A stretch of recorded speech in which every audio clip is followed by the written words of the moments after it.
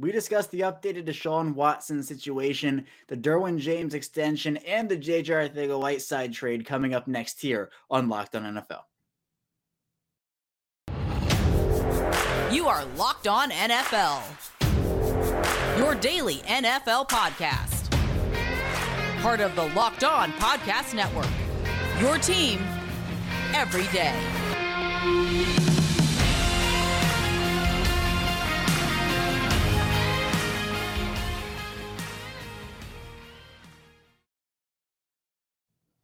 Welcome into another edition of the Locked On NFL podcast, part of the Locked On Podcast Network, your team every day. It's Monday, so that means you have me, Kevin Ostreicher, the host of Locked On Ravens. And again, as always, thank you so much for making Locked On NFL your first listen of the day. We're free and available on all platforms. That includes on YouTube. And today's episode of Locked On NFL is brought to you by BetOnline. BetOnline, as we covered this season with more props, odds, and lies than ever before. BetOnline, where the game starts. And we are back here, another Monday edition. We are now still in week 2 of the NFL preseason, still some preseason action to get going here, but we have gone through a lot of it in the regular season. Is creeping up. It is really getting closer and closer. And it's exciting stuff. We're going to talk about a lot today. We're going to talk about the Derwin James extension with David Drogemeyer of Locked On Chargers in the first segment, then diving into the second segment with Jeff Lloyd of Locked On Browns, who's been frequent here on these Monday shows because of the Deshaun Watson situation. We're going to dive into the updated situation there with his 11-game suspension. And then finally,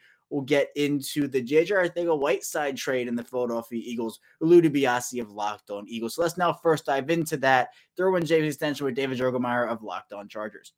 Joining me here now to talk about the Derwin James extension is one of the hosts of Locked On Chargers and David Drogemeyer. And David, this extension felt like a long time coming, but still, it's good to get it done. How you doing? Hey, yes. Thank you very much, man. I'm doing great. Thank God this deal is done. I mean, it was one of the kind of the bigger stories around training camp for the Chargers.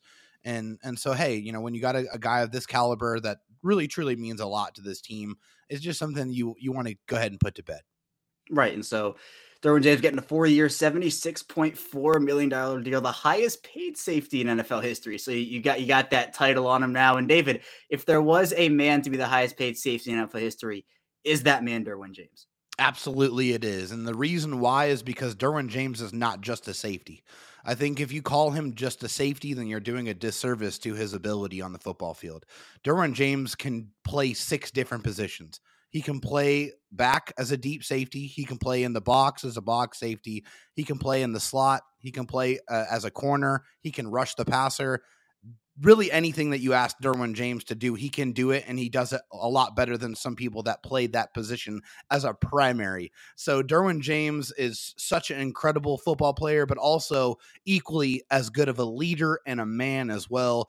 Derwin James is the heartbeat, is the soul, is the leader, the main leader of this Chargers team, and there's no question in my mind that Derwin James deserves to be the highest paid safety in the NFL. Yeah, and so you look at the number 76.4. David, was that more than you thought he was going to get, less than you thought he was going to get? Obviously, the highest paid safety title is his, but what about the money? Yeah, no, I think that's probably right where we were expecting Derwin James to come in. I mean, we knew that, you know, with that Minkah Fitzpatrick deal that got done a little bit a couple months ago, that was going to be kind of around the benchmark of where, you know, you were expecting that contract to be. And, you know, obviously, you know, whenever you have contracts like this, there's always going to be someone that's going to reset the market. And so, yeah, I expected this Derwin James to be, you know, contract to be in the, you know, $18.5 to $19.5 million per year range for Derwin James. So, yeah, it kind of came in right where we were expecting.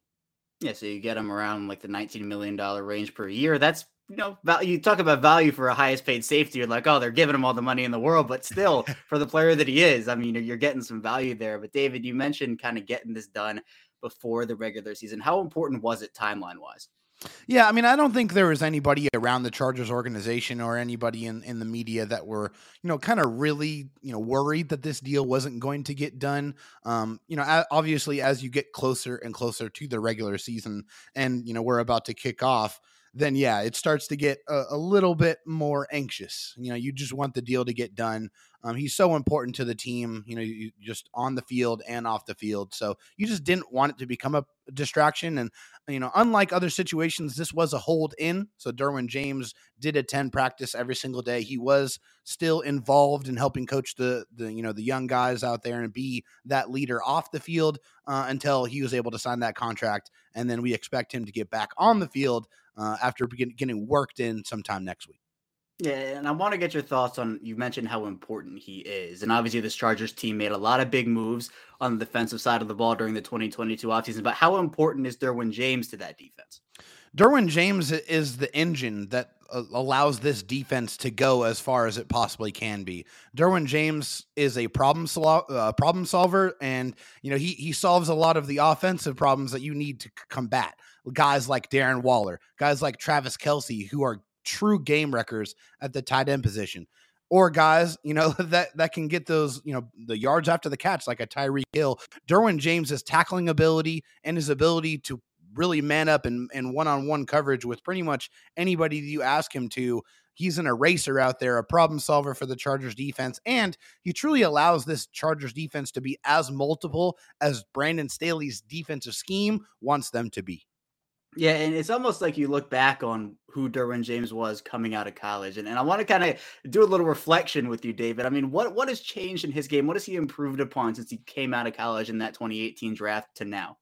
Yeah, well, I mean, it's funny. After the 2018 NFL season for Derwin James, where he was all pro at basically two different positions, he admitted that he didn't even really understand what was going on fully with the scheme. He was just going out there and allowing his instincts and his just raw playmaking ability to take over. And if that's what that looks like, watch out when the knowledge part of it catches up. And I think that's where he has separated himself. He's always been a physical freak. He's always had the size, speed, coverage ability that you're looking for. But once you understood the intricacies of the defense and what the opposing offenses are trying to do to you, that truly allows you to unlock your physical ability and go out there and not think and just play fast. And I don't know if there's many other players in the NFL that play as fast as Derwin James.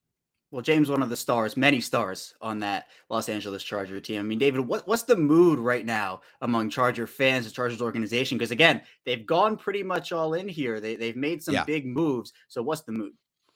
The mood right now is it's championship or bust. I think that there's after all of the moves that they made, the first offseason that Brandon Staley became the head coach, coupled with the moves they made this offseason, bringing in trading for Khalil Mack, bringing in J.C. Jackson, really trying to solve some of those major pain points. Sebastian Joseph-Day, Austin Johnson, guys that come in and can stop the run, guys that are familiar with every level of Brandon Staley's defense, so he can go out there and really execute and play the type of defense that he wants. So now that the Chargers feel like they have the defense solved, the offense was already top 5, now it's time to go full steam ahead towards trying to acquire a Super Bowl championship. Right, and it's not just the stars that get the job done. You obviously got to have the right role players, the right depth guys. In the preseason, a great chance to look at some of those guys. I mean, David, is there anybody who has stood out to you throughout these first couple games for the Chargers? Yeah, I mean, honestly, it's probably a position that you probably look at the Chargers depth chart and you say, okay, well, they're probably pretty set there. It's the wide receiver position, and it's Michael Bandy. Michael Bandy is a guy who is trying to fight for the Chargers to make a 6th wide receiver role, and he has done nothing but catch footballs. My co-host Daniel Wade called him Michael 7-Eleven Bandy because he's always open, and he's been open nonstop the first 2 preseason games. He's been fun to watch, and he is definitely banging down the door to a potential roster spot here with the Chargers. Yeah, and finally, David, I want to go back to Derwin James a little bit and talk about this Chargers secondary. You mentioned J.C. Jackson. Obviously, we've talked a lot about Derwin James, but what's the outlook there in the Chargers secondary? Yeah, I mean, I think the depth has really been upgraded, and not only with the addition of J.C. Jackson, but the Chargers also bring in Bryce Callahan, a guy who's played under Brandon Staley in the past, and I think a guy that talent's never been the issue. Everyone knows when he's on the football field, he is a very productive slot corner in this league. And by all accounts, he looks very healthy. So that just lengthens that cornerback room for the Chargers. Now you have J.C. Jackson at the top, Michael Davis, Asante Samuel Jr., Bryce Callahan in the slot. And I think they feel really good about Nazir Adderley and where he's at. in his fourth year in the NFL, pairing him with Derwin James so they can really go out there and get that chemistry going. The Chargers secondary looks very dangerous. And of course, a secondary's best friend is a ferocious pass rush. And the Chargers definitely have that with Joey Bosa and Khalil Mack. They do. And I actually realized, David, we haven't talked about Justin Herbert. Really important guy to that Chargers team. I mean, what's the outlook for Justin here heading into a really important year? I mean, I think MVP aspirations for Justin Herbert after literally being the most successful quarterback in NFL history through 2 seasons in the NFL. I think Justin Herbert is ready to have that top 5 offense take that next leap and try to become the number 1 offense in the NFL. The only thing that could potentially hold that back is the right tackle position, which is there's an open competition there right now with Storm Norton and Trey Pipkins. We don't know who's going to win that slot, but if you look at the Chargers offensive line, 4 out of the 5 of those spots look like they're solidified and locked down. If that right tackle position just improves its play, to average tackle ability this year, then that Chargers offense and Justin Herbert could be, enjoying some hardware at the end of the year. Yeah, it all starts up front. It really does, regardless of how good your quarterback, running back, wide receivers. You got to have the protection up front, or else it's not going to be a fun time for that offense for sure. But David, in that AFC West, the Chargers definitely, with all these other teams loading up, they've done their part. And that division, in my opinion, is going to be the best in football in 2022. That Chargers team, one of the many teams in the AFC West to improve the division, I have been consistent saying is going to be the best division in football for sure. But we'll head into our first break here, though, on Locked On NFL. We still have a ton to talk about. We'll dive into the Deshaun Watson situation with Jeff Lloyd of Locked On Browns coming up in our second segment. So be sure to stay tuned. We still have a ton to talk about here on the show. But first, I do want to tell you a bit about Bet Online. BetOnline is the fastest and easiest way to check out on all your betting news. You can find all your favorite sports and events at the #1 online source for odds, lines, and games. You can find reviews and news of every league, including Major League Baseball, NFL, NBA, NHL, combat sports, esports, and even golf. BetOnline continues to be the top online resource for all your sports wagering information, from live and game betting, scores, and podcasts. They have you covered. Head to BetOnline today or use mobile device to learn more about the action happening today. BetOnline, where the game starts. We're back here with our second segment of Locked On NFL. Kevin Oestreicher, your host, still here with you again. Thank you so much for making Locked On NFL your first listen of the day. And thanks again. It's Fantasy Draft Week on the Locked On Podcast Network. However you play, experts from the Locked On Fantasy Football and Locked On Dynasty Football will bring you daily positional top 10 lists to get you ready for the season. Find Locked On Fantasy Football and Locked On Dynasty Football on YouTube or wherever you get your podcast. And now we're going to be diving into the Deshaun Watson situation. He gets 11 games. It's official. He will be sitting out those 11 games, returning week 13 in Houston. We'll get into all that with Jeff Lloyd of Locked On Browns now. Now diving into one of the biggest stories of the week is the Deshaun Watson suspension officially comes down. 11 games for Deshaun Watson, more than the 6 he originally got from Judge Sue L. Robinson. Jeff Lloyd here from Locked On Browns to cover it all. How you doing, Jeff? We're good, Kevin. Obviously been a crazy busy week here, and it certainly wasn't helped by the Browns, taking to the press minutes after this decision was handed down, because everything, obviously the press conferences didn't go very well. In my opinion, they should have went to practice. Had some PR people say, "All right, here's some keynotes of things we need to say. Here's some keynotes of things we don't want to say," by ownership, by Deshaun Watson himself, by everybody involved. You want to come off on a unified front in that scenario. That didn't really work out so well. But Browns had a game to play today. And, the biggest thing is we know the outcome. And it was getting way too late in the preseason for the Browns to not know what the outcome was. They needed to know so they could get a plan in place. And I'm sure Coach Stefanski said we have A, B, C, D. But that's great. If you have, we can handle it from any scenario. But you have to know the hand you're, being dealt and how you're going to play it. And I think that was the most important thing for the Browns this week is they know it's the first 11 games. They've got to try to be the best team they can be for those 11 games. And then, if all goes well, and oddly enough, he joins them in week 13 in Houston to face the Texans. Yep, 11 games it is, and that means Jacoby Brissett, or whoever it will be the starting quarterback for those games. And Jeff, 11 games, was that more or less than you thought after the 6 games was coming? Did you think it would be more around 8, maybe 10? Did you think the whole season? What was your mindset going into this? I maintained from the beginning, I never thought it was going to be a season. As it got closer and closer to Sue Robinson's verdict, you kind of got that feeling it was going to be, single digits. And, I think there's a lot of people, look, there's many people who are uncomfortable with the fact that it's not being a year. I know they would have been, outraged if it were maybe 4, 6. It gets to 11 and, kind of there is a favor done to Deshaun Watson with that ruling, because with that, Deshaun Watson, gets an accrued season, which puts him in line to make about $43 million in 2023. But, at the end of the day, something had to be made. And I think, with Sue Robinson saying 6 games, the NFL, I think it was like 171% when they said we want a season. They wanted to add 171% to the suspension that she handed down. When you look at it, a number like that, it doesn't make, maybe much sense. I think it was maybe too much, when Sue Robinson basically said, look, I have issues with what he did.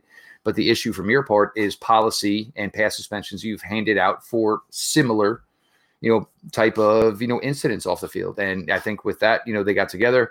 Here's the number, $5 million. I think the $5 million fine actually surprised me. I mean, if I was the NFL, I would have said $1 million a year for every year you're in the NFL going further. So I think the $5 million is probably, maybe surprised me more than the actual 11 games. Yeah, that's a different way to look at it too. That's an interesting way to look at that. And Jeff, you have now a situation. We talked about the potential of Jimmy Garoppolo coming to Cleveland in some way, shape, or form. Now, obviously, free agency is a bit different than actually going out and acquiring him for the Browns. But do you think that 11 games is enough for the Browns to say, hey, look, we need to go out and acquire somebody like Jimmy G, or is this Jacoby Brissett's train until the wheels fall off? When you thought it was 6 games, 4-2, with even the way Baker Mayfield played last season, 4-2 is very, very possible. First 3 games are very winnable. First 4 games probably are almost very winnable. Then you got the Chargers, the Patriots. That's week 5, week 6. It is the stretch after that. This 5-game stretch. It is, Kevin, obviously your Ravens, the Bengals, the Dolphins, the Bills, and also Tom Brady and the Buccaneers. That is a brutal 5-game stretch. You're talking about a team that could be the best team in the NFC. The Buffalo Bills, heck, they might be the best team in the NFL before it's all said and done this year. That is a brutal 5-game stretch to make it to 11. For me, and look, Josh Dobbs played well today, so I want to give credit where it's due, because I've kind of been a little hard on the scenario as we're one snap away from Josh Dobbs. I mean, whether or not I think he's ready to go in and run that gauntlet of teams, maybe not. Jimmy Garoppolo, look, the record speaks for itself. A couple of years ago, played in a Super Bowl, played in the NFC Championship game last year. The problem the Browns have is if he does get cut by the 49ers, and this is similar to the scenario that went through with Deshaun Watson eventually went through the process and chose the Browns. And look, everybody can say, yes, he thought the team and the roster was good. $238 million guaranteed was a hard number to turn down. If Jimmy Garoppolo gets to free agency, he says, what, best case scenario, I got 11 games there. Maybe he doesn't feel as comfortable choosing the Browns. So I know a lot of people are out, but I think if the Browns truly want Jimmy Garoppolo, they might have to find a way to work out a deal with the San Francisco 49ers, because if they don't, they're putting themselves in the scenario of, and if he gets cut Labor Day weekend, when would he be ready for you? You're in the scenario of, will he choose us? And if he doesn't, then, any rumblings that were in that clubhouse that maybe had interest in Jimmy Garoppolo are certainly going to affect the current quarterback in Jacoby Brissett. Yeah, and it feels like, Jeff, it's not just this year that this impacts. Obviously, there was a lot of implications of, will the contract toll? Will the contract not toll? I mean, what does this do for the Browns? Obviously, we know the draft capital they gave up for him, but what's the future outlook for this team with the suspension in mind? Look, and this is the thing that's bothered me the entire time since Deshaun Watson's been here, and certainly the summer through training camp. This is a really good football team. Myles Garrett is one of the best edge rushers, if not the best edge rusher in the NFL. Nick Chubb is one of the best running backs, if not the best running back in the NFL. Joe Bitonio, Wyatt Teller. You have a healthy Jack Conklin. Jed Wills really looks like, a healthy Jed Wills is paying dividends to be that left tackle the Browns thought he was going to be.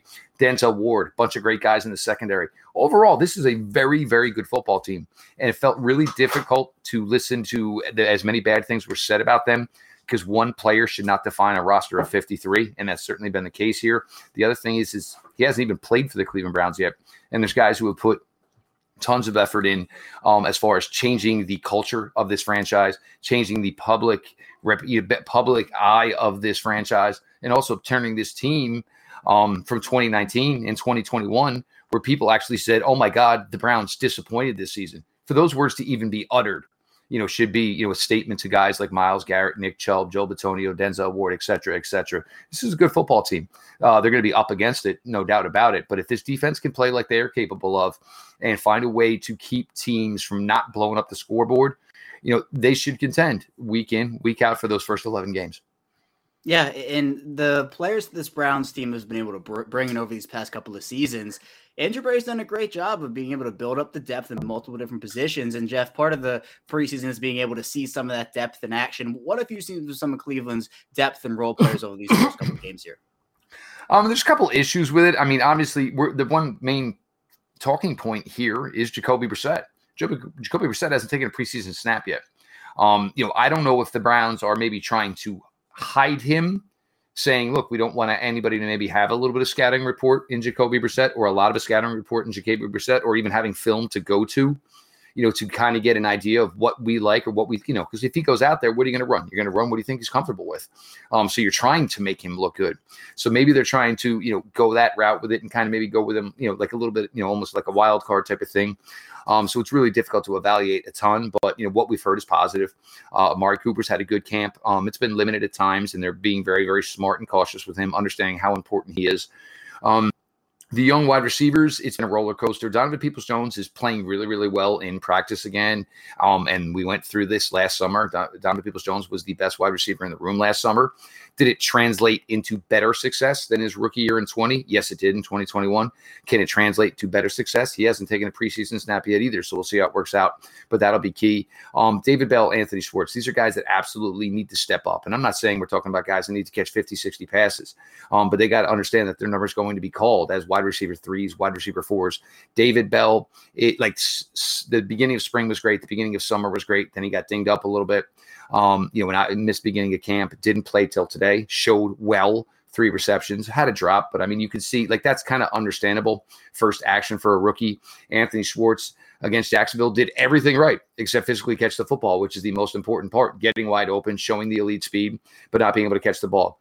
I think they ran a couple of more timing routes today. And this is kind of the thing with Anthony. When you run 4-2, it's a little bit harder for quarterbacks to be in sync with you than every other wide receiver in the room. Because if you do everything right, you're getting there faster than most other wide receivers do. So does it maybe disrupt a little bit of timing? And I think the thing with some fans is, they're trying to get on Anthony Schwartz. He's wide receiver 4. I mean, if we're in a position where we're really, really pulling hairs out of a wide receiver 4, it's a little early for that. He's got a calling card, with that 4.2 speed, and he can get deep. If he can get vertical, even run those routes, it makes Amari Cooper's life easier. It makes Donovan Peoples-Jones' life easier. David Njoku, Kareem Hunt, and all the routes he's able to run at the running back position. And every now and then you're going to get a deep one if you truly, absolutely, just eviscerate the coverage. So that's been a key one. Defensively, it's been the young corners. AJ Green, Martin Emerson, Denzel Ward obviously won't play back at practice though. Greg Newsome, it's been a little bit of a hamstring that's had him not on the field yet to this point. But Martin Henderson, the first player selected by the Browns in the 2022 draft, immediately paying dividends in Jacksonville, had a big blow up of running play today. And that's one thing you see. He kind of has a little bit of safety mentality as far as being physical and being able to read things and blow up things and be a willing tackler. AJ Green is a guy that, not a lot of people talk about, was a great cornerback for this team last year.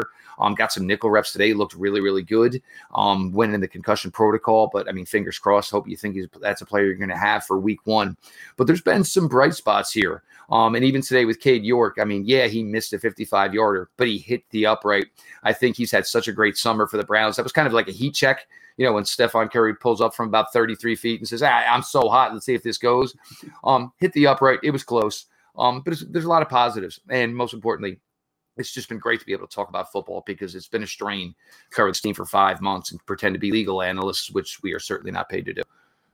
Yeah, the Deshaun Watson situation, 11 games, it is there. It is in stone, the $5 million fine as well. This Browns team competing in that very difficult AFC North, tons of talent throughout the division. And Jeff, I'm excited to cover it with you here again this season. I appreciate you coming on here. Well, I'm trying to do the math here, Kevin, that at least at its worst, week seven.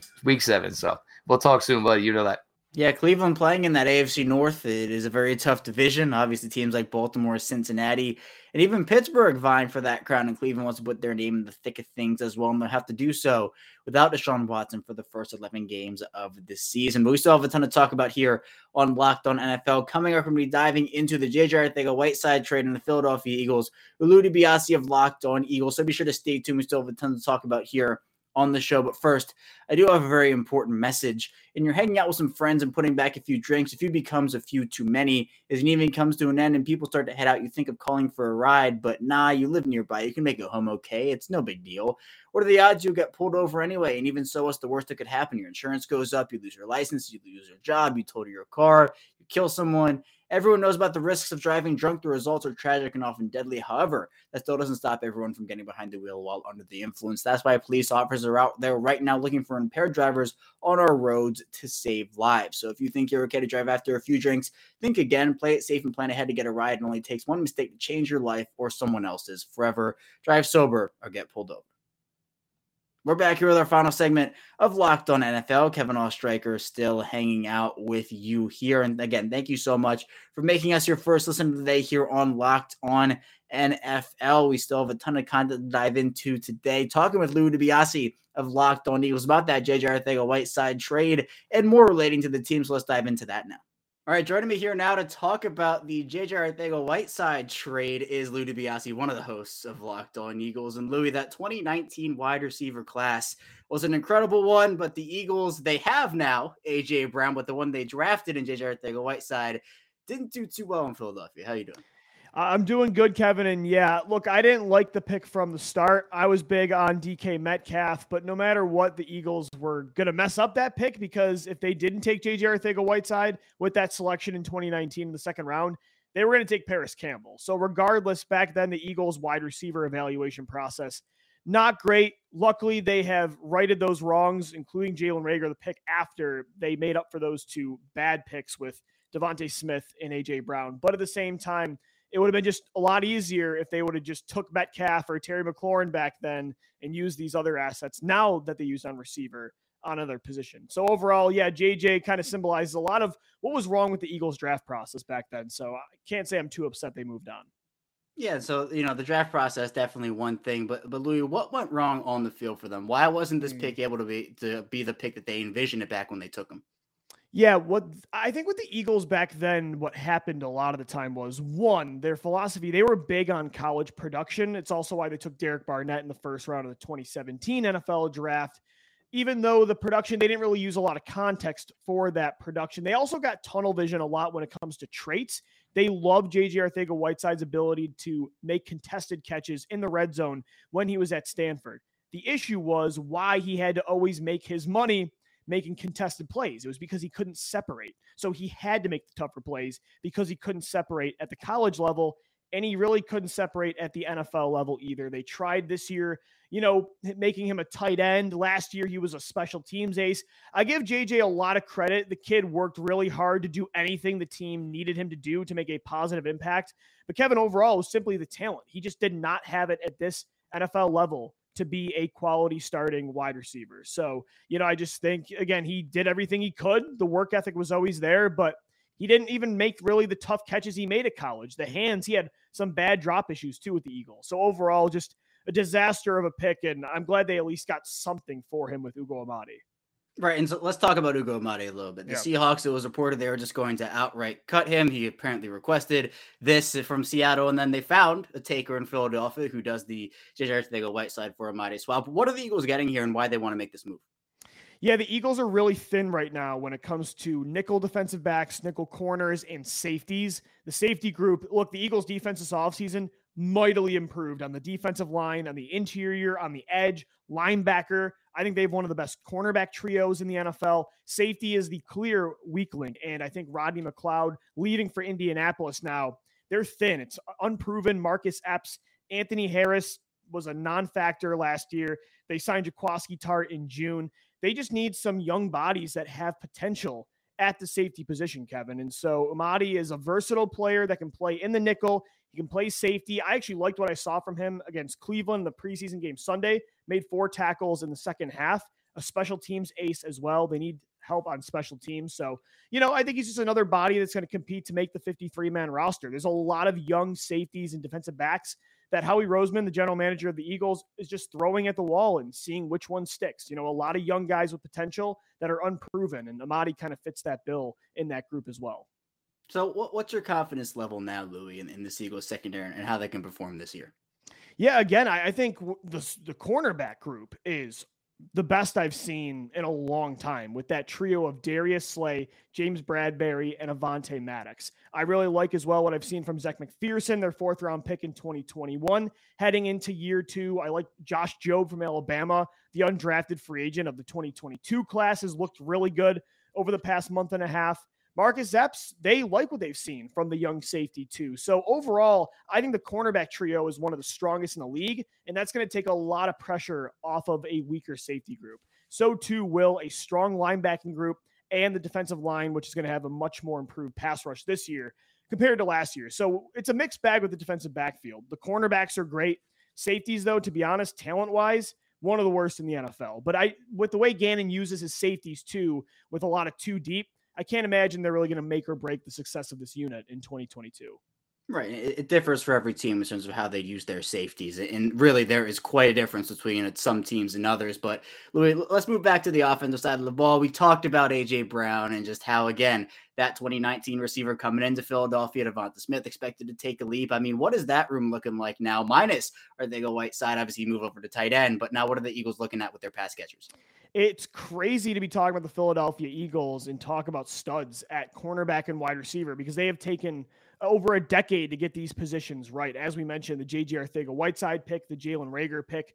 General manager Howie Roseman, he looked himself in the mirror and he got this position right finally with Devonta Smith, with A.J. Brown, and also with Quez Watkins, who I think is one of the more underrated slot receivers in the NFL, had the highest contested catch rate and just overall catch rate for the Eagles last year, one of the fastest players in the NFL. I think that trio is one of the best trios the Eagles have ever had at wide receiver. And I made the bold claim just the other day on Twitter that I wouldn't be surprised this year if A.J. Brown and Devonta Smith is the best duo of receivers in the NFL when it comes to maybe not production stat-wise, because I don't know if Jalen Hurts is going to be able to carry this team passing the football, but I think when it comes to a complete skill set, there's not a lot of teams that have a Smith and Brown together, with also Quez Watkins and Dallas Goedert, one of the best tight ends in football.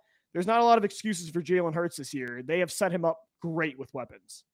Yeah, and that duo is very formidable when you're talking about duos across the league. But let's talk a bit about the man throwing them the football in Jalen Hurts. Louis, what is your confidence level in Jalen Hurts that he can be the guy for Philadelphia this year to take them where they want to go?